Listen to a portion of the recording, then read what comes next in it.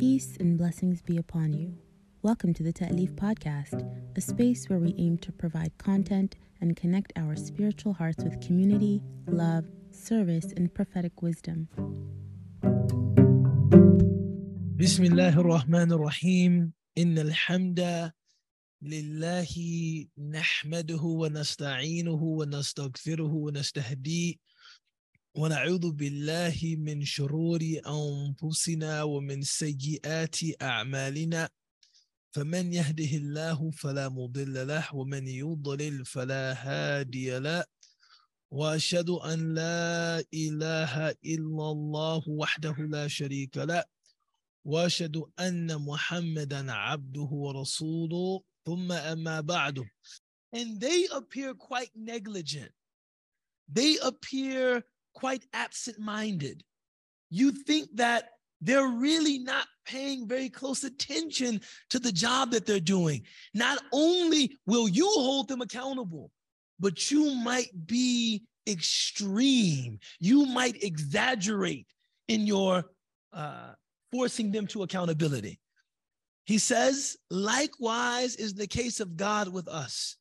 If you are a person of muhasabah, you are a person that holds himself accountable, holds herself accountable, then Allah subhanahu wa ta'ala will be easy with you, right?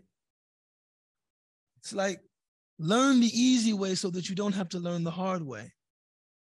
He continues, فَعَلَى هَذَا يَنْبَغِي لَكَ أَنْ يَكُونَ عَمَلُكَ كُلُّهُ لِلَّهِ تَعَالَى ولا ترى أنك تفعل فعلا والله تعالى لا يحاسبك ولا يحاققك.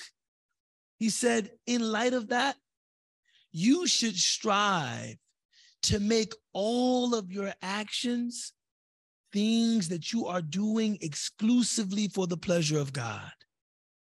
Making God the exclusive audience to your devotion.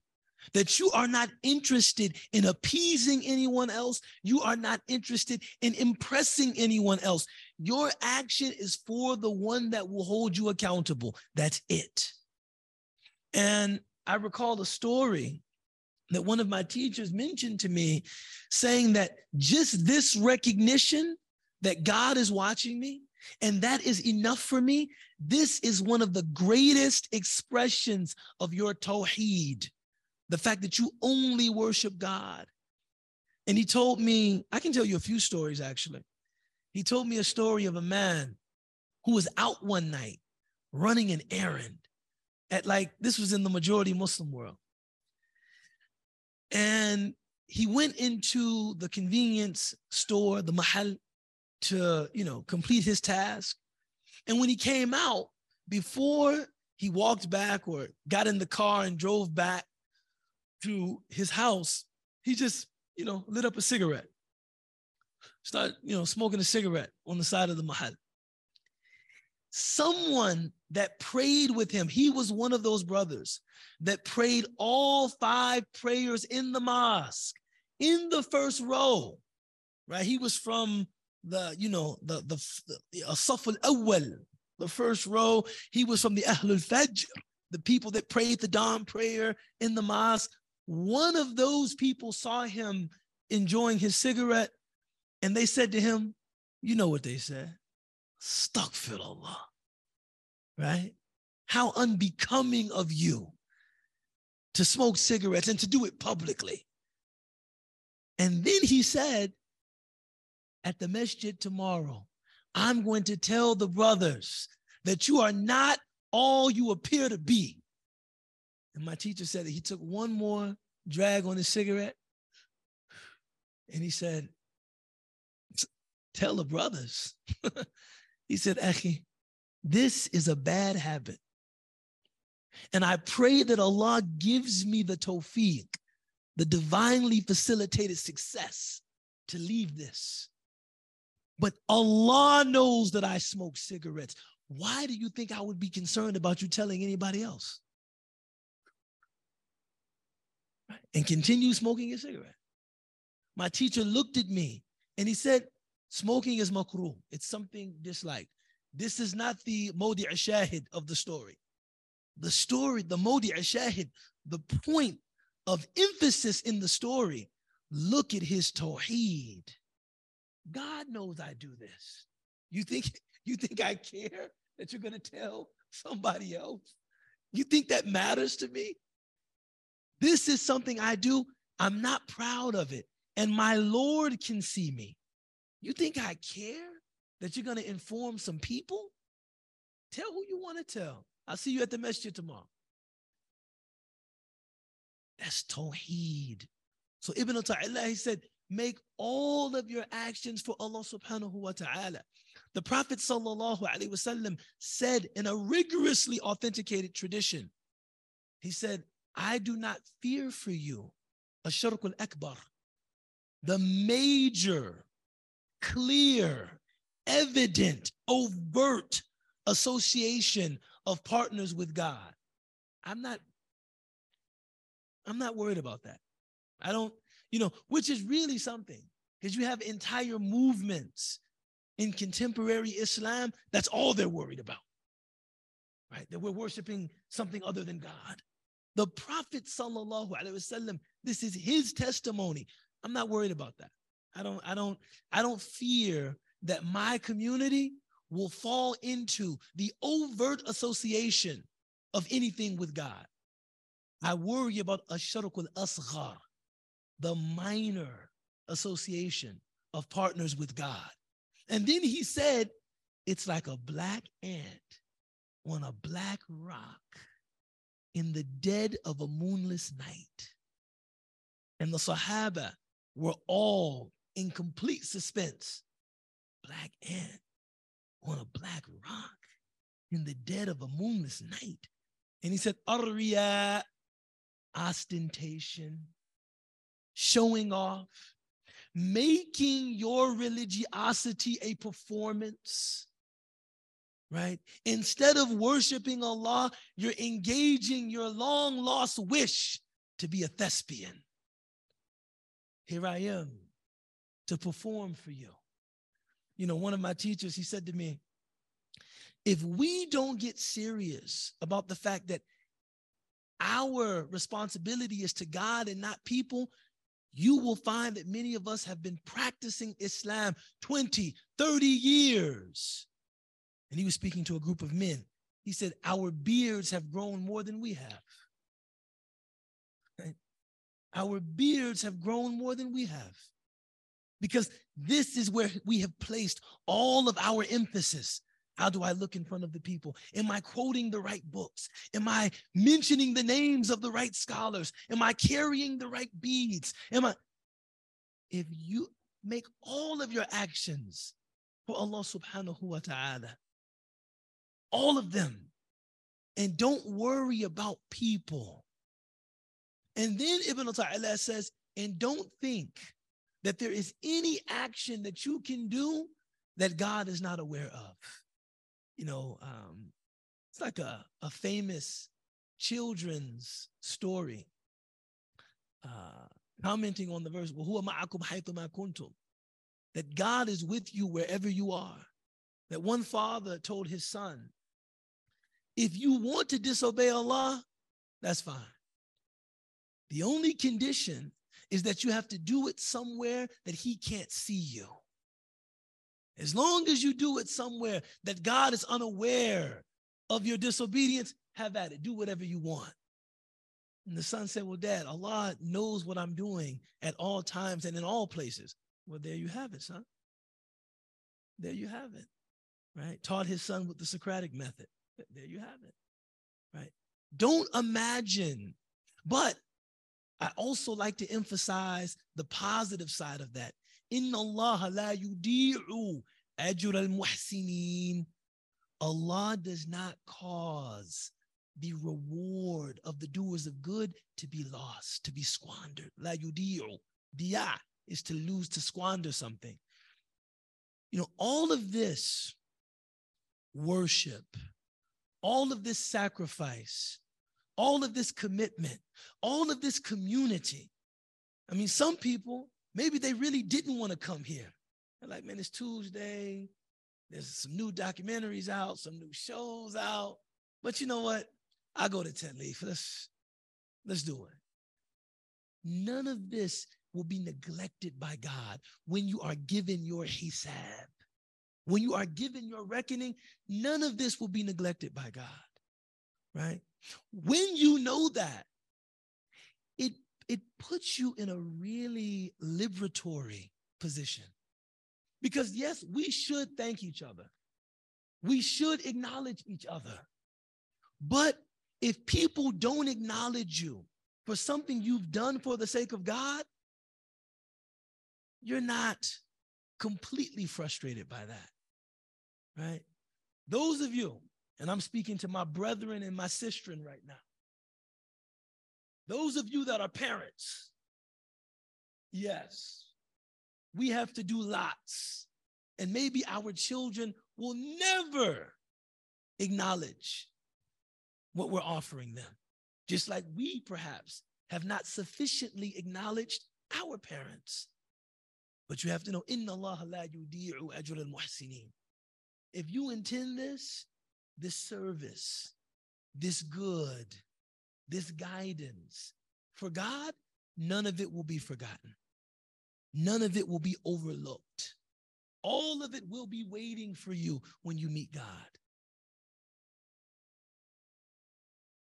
He continues. He says,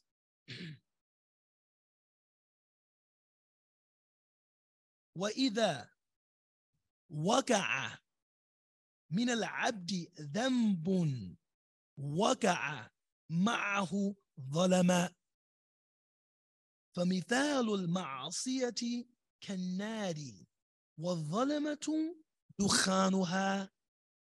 He said, and know that for every act of disobedience that happens, every act of disobedience, he literally said, and I think he's very delicate. I think he's very particular in his phrasing. إِذَا وَقَعَ ذَنْبٌ مِنَ الْعَبْدِ. When an act of disobedience falls from you, like maybe inadvertently you fell into something, maybe unintentionally you fell into something regrettable. You fell into something that is not the best expression of who you are. He said, when that happens, you must know that there is some darkness that comes to the heart as a result of that act of disobedience. Right? This is why the Prophet sallallahu alaihi wasallam, he said, أَتْبِعِ السَّيِّئَةَ الْحَسَنَةَ تَمْحُوهَا. He said, if you do something wrong, follow that by doing something good. The effect of the good deed will remove the effect of the bad deed. I want you to think about this. And for sports fans, maybe this will land. This word will land.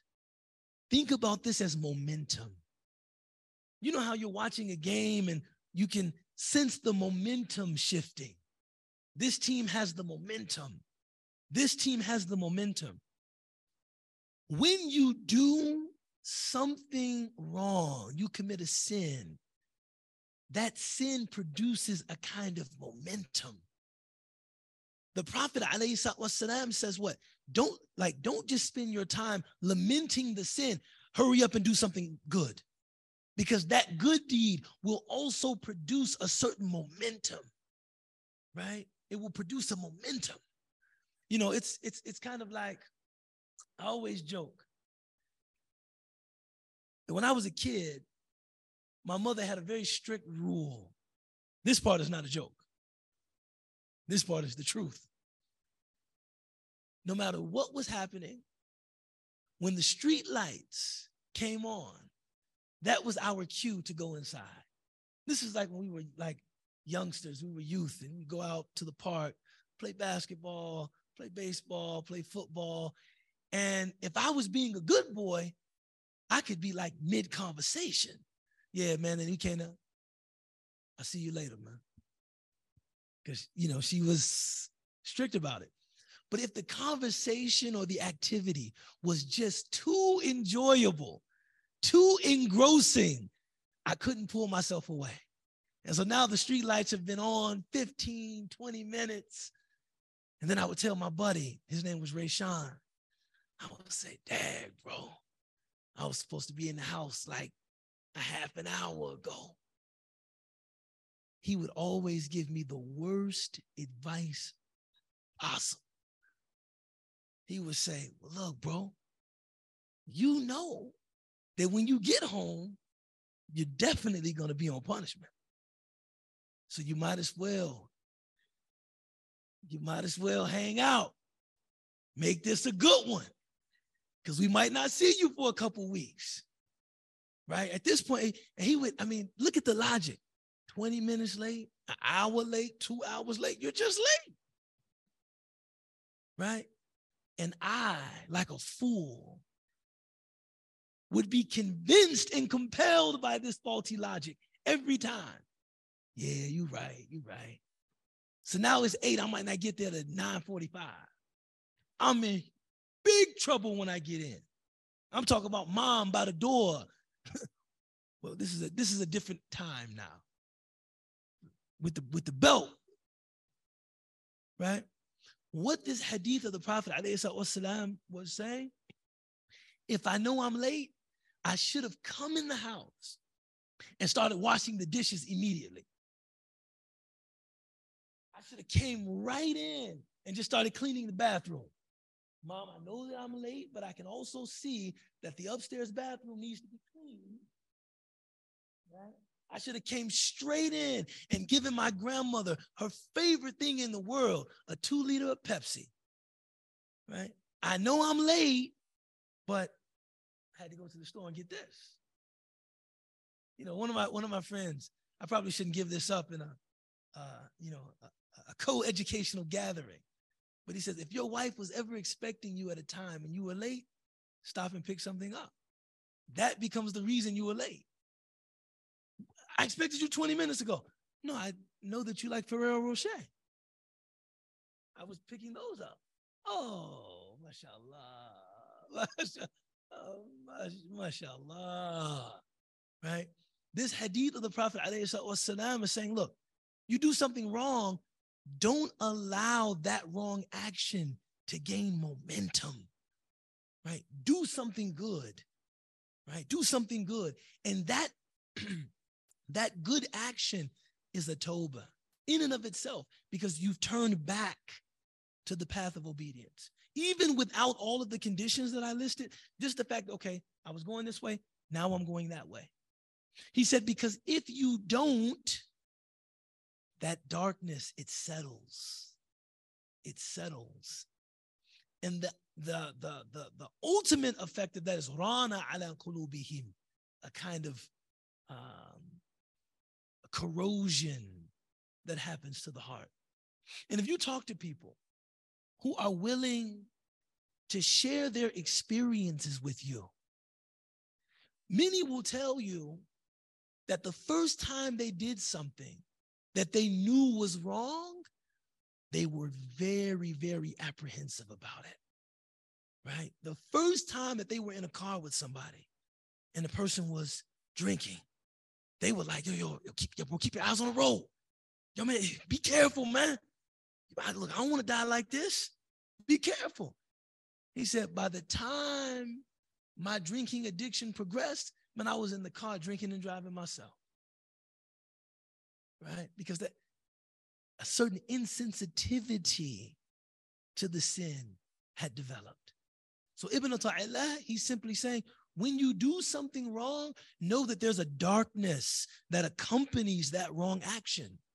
Think of it as the action is kanar. It's like fire. The darkness is like smoke, right? Where there's smoke, there's fire.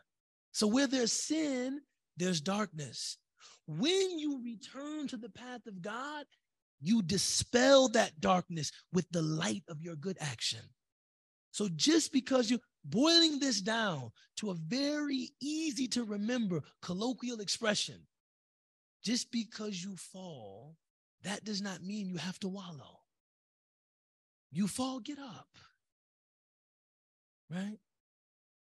You know, think about how we are with regard to, our outward appearances. You get a stain on your clothes, you clean your clothes.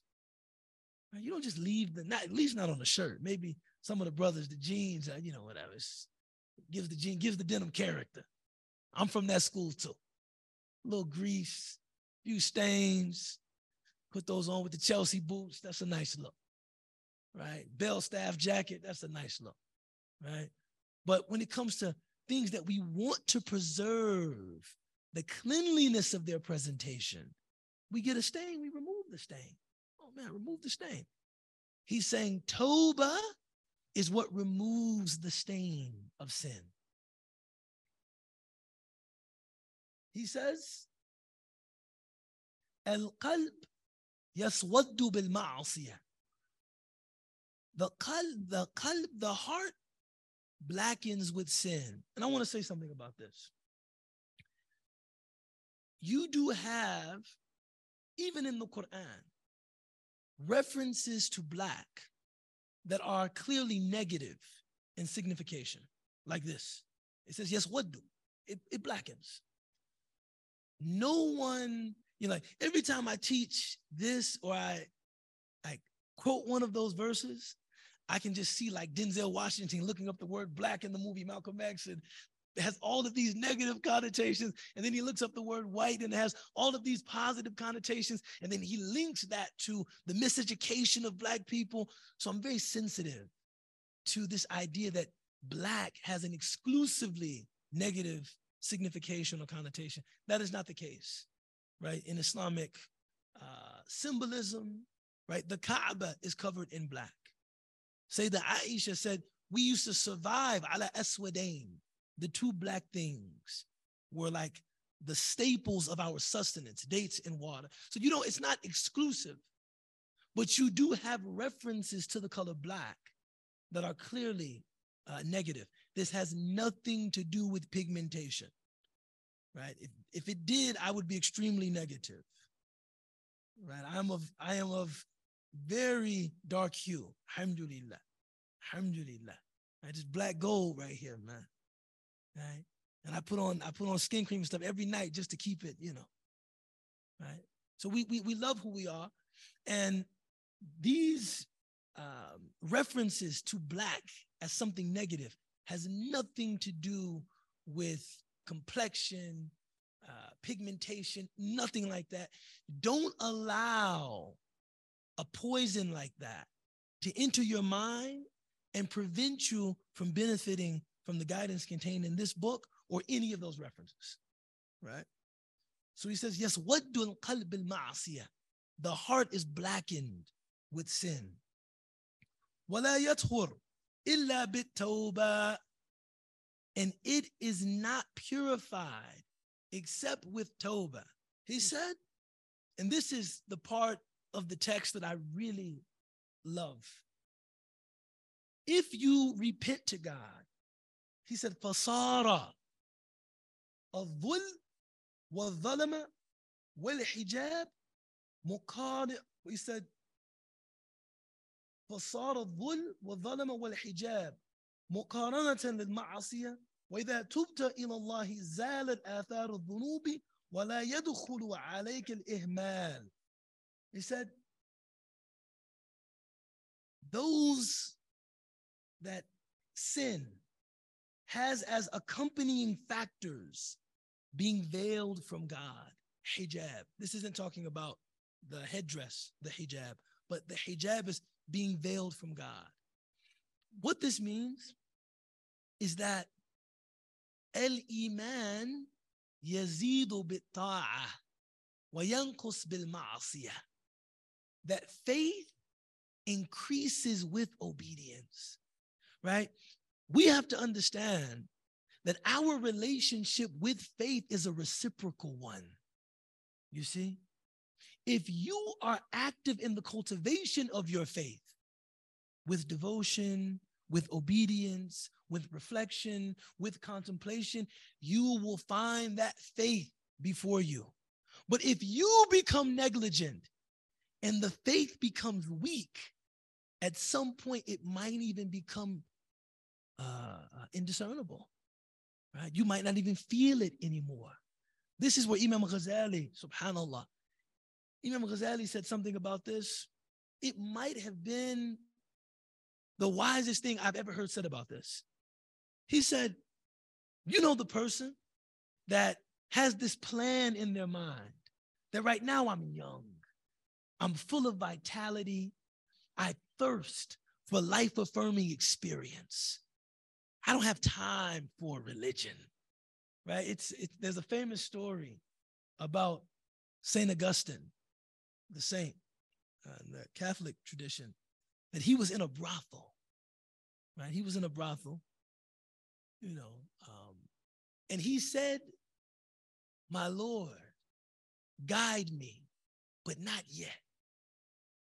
Now, this is true. This is a true story about St. Augustine. He was in a brothel and he said, my Lord, guide me, but not yet, right?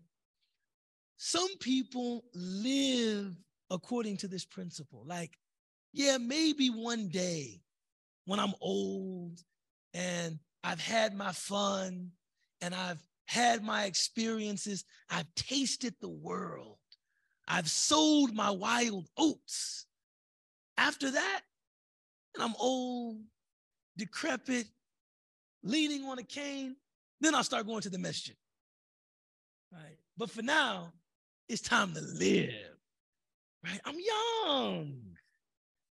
Imam Ghazali said, why do you think that you will be able to just turn on a respect and a commitment to something you've been disregarding for 30, 40 years? He said, that is so naive, right? It's like someone, وَلِلَّهِ مَثَلُ الْأَعْلَى, unto God is the highest parable. It's like someone who neglects their children and says, when they become an adult and they really need me, I'm going to be there for them. That is so, how? You don't have, there's no basis for a relationship, right?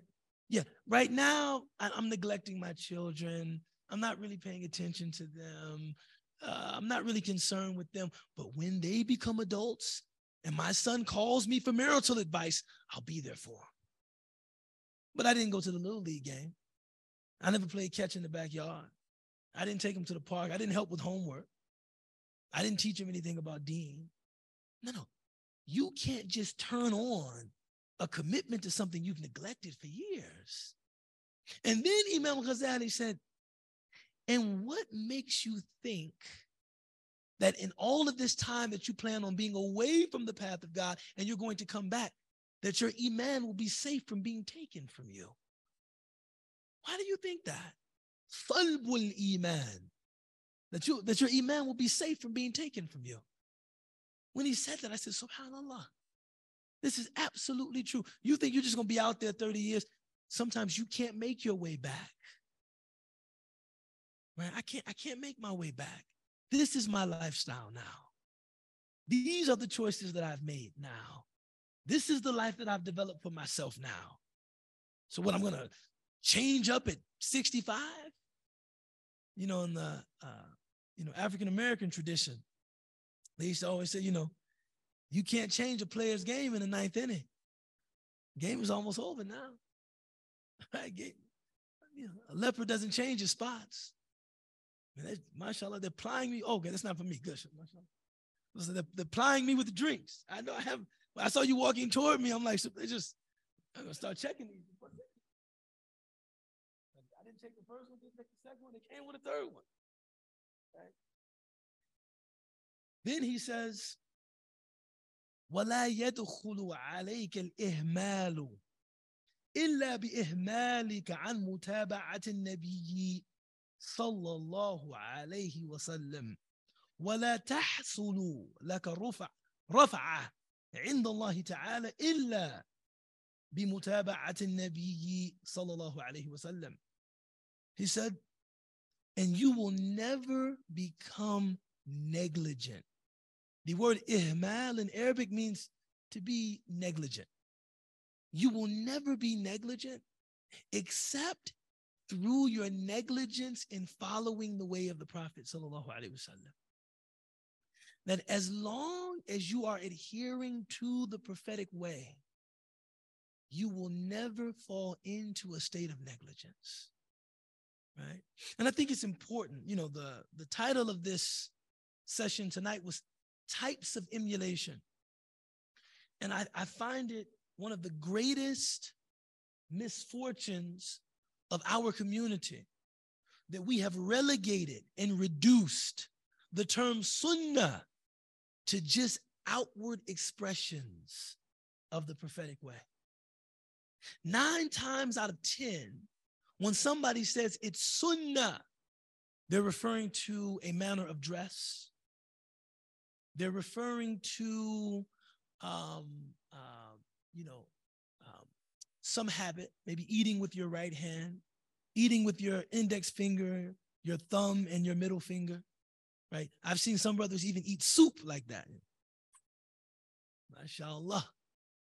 MashaAllah. Muhib li-sunnah. Right? They're referring to almost nobody references the sunnah and thinks about internal states, how you are, not just how you appear to be. So when we say, for instance, right, and this is even in the scholarly community, Sallu kama ra'aytumuni usalli. The Prophet ﷺ said, pray as you saw me praying. Everybody will reference this tradition, and they're talking about what? The placement of the hands. Your chest, your navel, or at your sides. They're talking about the placement of the feet. Do you jam them against the ankles of the person next to you? Right? That was, I have to tell this story. That was bar none one of the best things I ever seen or heard about in Egypt. There was this old man.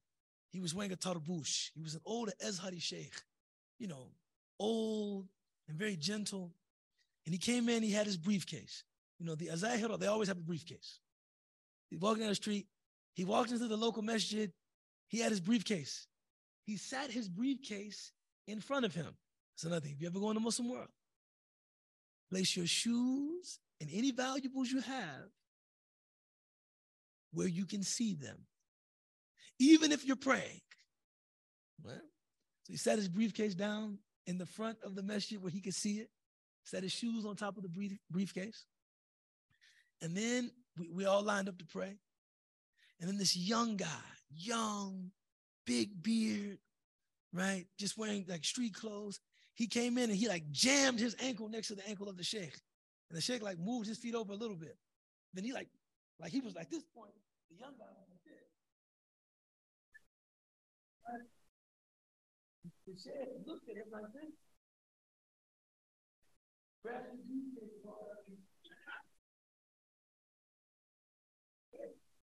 and I remember thinking, this is tarbiyah. He didn't argue with him. There was no taqdeem al-hujaj. He didn't start producing dalils and I'm going to engage in this intellectual debate with you. I know more than you. I went to Azhar. I came to the mosque intending it as a place of sanctuary to commune with my Lord. You come in and do this, I can go to a different mosque. No, really, the way he looked at him, I got to do it again. I love it so much.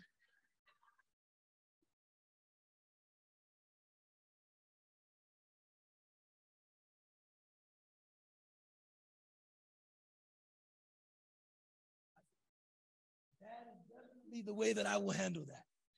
Somebody does that, I'm just going to say,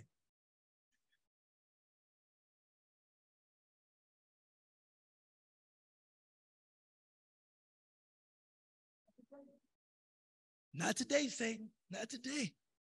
Right? Not today. We're not going to do this today. Right? But when we say, Sallu kama ra'aytumuni usalli, pray as you saw me praying, who's thinking about khushu'? Who's thinking about reverence? This is what Ibn Ata'illah says. He says, emulating the Prophet sallallahu alaihi wasallam, he continues, he says, وَالْمُتَابَعَةِ لَهُ عَلَيْهِ الصَّلَاةُ وَالسَّلَامُ عَلَى قِسْمَيْنِ, has two forms. جَلِيَّةٌ وَخَفِيَّةٌ, overt, outward, clear, and inward, right? Inwardly emulating the Prophet sallallahu alaihi wasallam. He says, فَالْجَلِيَّةُ, he just gives that one line. This is kind of typical of his writing style. The outward emulation of the Prophet alayhi salatu كَالصَّلَاةِ, like praying, وَالصِّيَامِ, and fasting, وَالزَّكَاةِ, and giving your zakat, وَالْحَجِّ, and making hajj, وَالْجِهَادِ, striving in the way of God, وَغَيْرِ ذَلِكَ, and other things like that.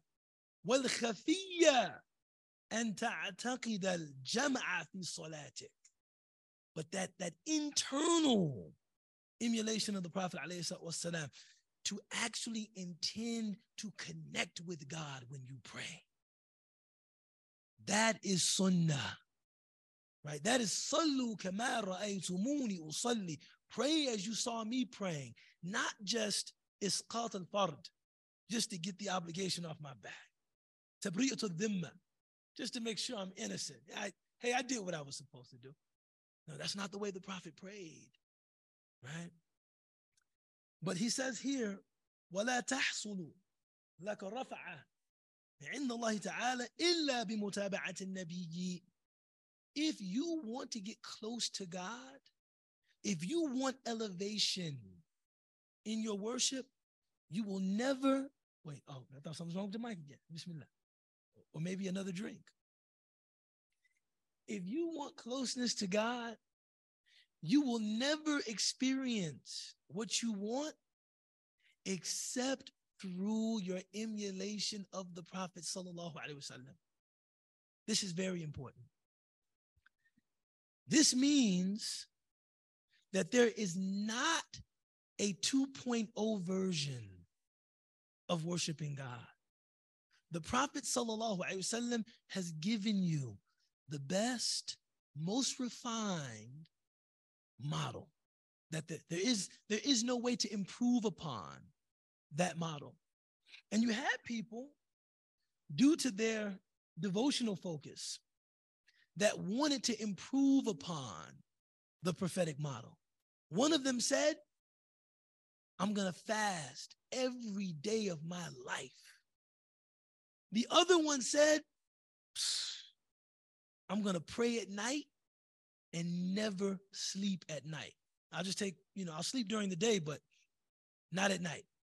I'll use my entire night for prayer. And then the other said, I'm never going to get married, right? Who has time for marriage? We have to worship Allah, right? The Prophet ﷺ said, Men ha'ula, because Aisha informed him, radiyallahu anha, she informed him about these people. And it's weird. I got to say this, man. I feel like sisters have been blessed. I've noticed this with a certain radar for detecting extremism. Men don't have the radar. Sisters have a radar when they just hear something and they just say, I would ask again about that. Those things are just like, huh? Are you sure? That's the one my wife gives me. You really think so? You should ask one of your teachers about that. I know her extremism detector has gone off. Like, that just sounds, maybe I've said something in the passion of argument and she's detected it as ridiculous. Like, I remember once in the Ramadan, I wanted to make i'tikaf, but I wasn't able to. This is so embarrassing. So I set up like a tent in my house. And I was inside the tent with a flashlight at night, reading Quran. And then I just heard my wife laugh like, why is it that men have these devotional fantasies where they're like in caves or something like that? What is that? What is that? She said, if you really want to do something to get closer to Allah in this Ramadan, help me with these children. Right? Get out of right? Get out of the cave, right? Help me with your daughter. This is actually my late wife, Allah yarhamuha. We only had Asia. But help me with your daughter, right? And I laughed at that, right? I laughed at that. But it's true. You find that men are prone to these shatahat. These things just come out. You know what? He goes to the class with the sheikh. I'm going to fast every day. Because I realize we share these stories with each other. And I think the purpose of these stories is to inspire. But some people are just very literal. So if you say something like, Abu Hanifa used to do a khatam of the Quran every night, which is a story that I've heard. They used to complete that Sayyidina Abu Hanifa radiallahu anh used to complete the Quran from Fatiha to An-Nas every night. Now, me, I have something of a literary mind, and I say, okay, we should vivify our nights with worship. And if he did do that, by some karama, by some miracle, he was able to do that on a nightly basis. Wow, that's impressive. But there's always one guy. He's listening like this. Yeah, this is it. That's what I gotta do.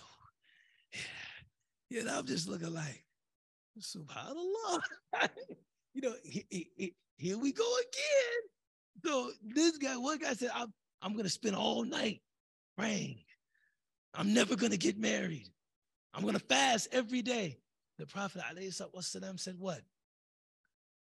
Sometimes I fast and sometimes I eat. Actually, we believe that the one that is ta'im and muftir wa shakir, eating but grateful, is just like the one that is sa'im wa sabir, fasting and patient. We believe that. The Prophet ﷺ said, sometimes at night I rest and sometimes I pray. Sometimes I rest, sometimes I pray. And I love companionship, right? I'm married because I love companionship. And then he said, فَمَنْ رَغِبَ عَنْ سُنَّتِي فَهُوَ لَيْسَ مِنِّي. Whoever wants something other than my way is not from me. Sallallahu alaihi wasallam. So here he's saying, look, if you want spiritual excellence, if you want elevation, if you want nearness to God, just strive to adhere to the prophetic way. And we have to make sure, and this is something that I think is, again, a great misfortune in our community, that we teach about the way of the Prophet ﷺ in a way that ensures that our community knows that we're not talking about a model of God-pleasing masculinity, because then women would have no access to the sunnah. And we're not talking about uruba. We love you, Marwan. We're not talking about uruba. We're not talking about Arabness, because people that are not Arab will not have access to the sunnah. We're talking about insaniya, al-insanul kamil, right? The perfected way of being a human being. And that has expressions that are masculine and also has expressions that are feminine. And all of us participate in living the sunnah. I hate when people talk about the sunnah as though it's something for men. Now, all of us participate in trying to realize the sunnah, women and men. Arabs and non-Arabs, right? We're not talking about something so particular that if you aren't Arab or Arabic speaking, and if you aren't male, then it really can't serve as a guiding principle for you. Hasha lillah. Hasha lillah. God forbid. And if any of us have intentionally or unintentionally done that with the idea of sunnah, this is like the preserve of men, the sunnah.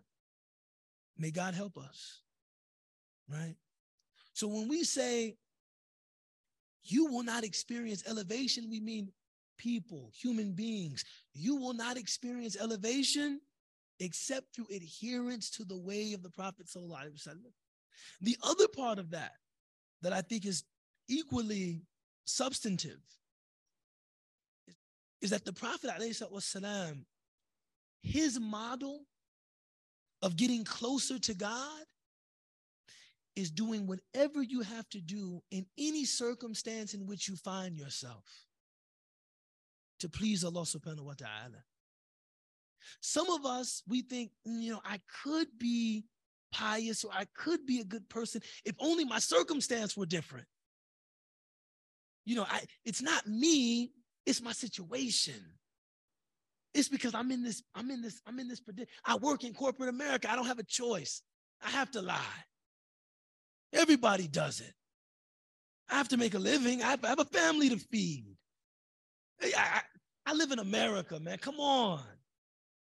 I mean, this is a sexually permissive society. Adam, cover your ears. Right? I live in America. Come on, man. You expect me to live like I'm in the 7th century or something? No. The sunnah of the Prophet ﷺ is doing the right thing in whatever situation, whatever circumstance you find yourself. There's so much about the Prophet's life ﷺ that was not ideal. You think he wanted to be opposed by his people?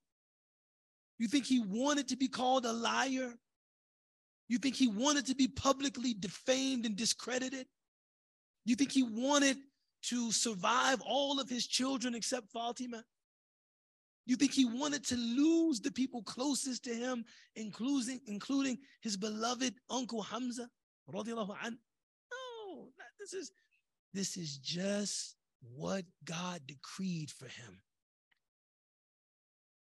You think he wanted to leave Mecca? No, this is just what God decreed for him. And in spite of those challenges, in spite of that adversity, he had to continue worshiping God. That to me is one of the greatest sunnah of the Prophet ﷺ. Is wherever I'm at, whatever my circumstance, I want to seek the God-pleasing thing in that circumstance. Right? So we'll stop there, inshallah. Bismillah. Bismillah ar-Rahman ar-Rahim. Wal asr. Inna al-insana lafi khusr. إلا الذين آمنوا وعملوا الصالحات وتواصوا بالحق وتواصوا بالصبر سبحان ربك رب العزة عما يصفون والسلام على المرسلين والحمد لله رب العالمين.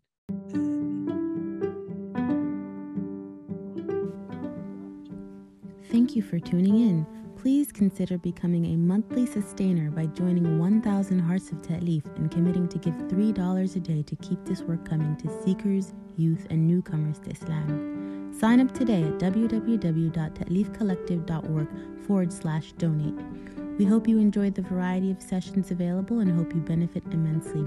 Allah bless you and Allah bless your loved ones.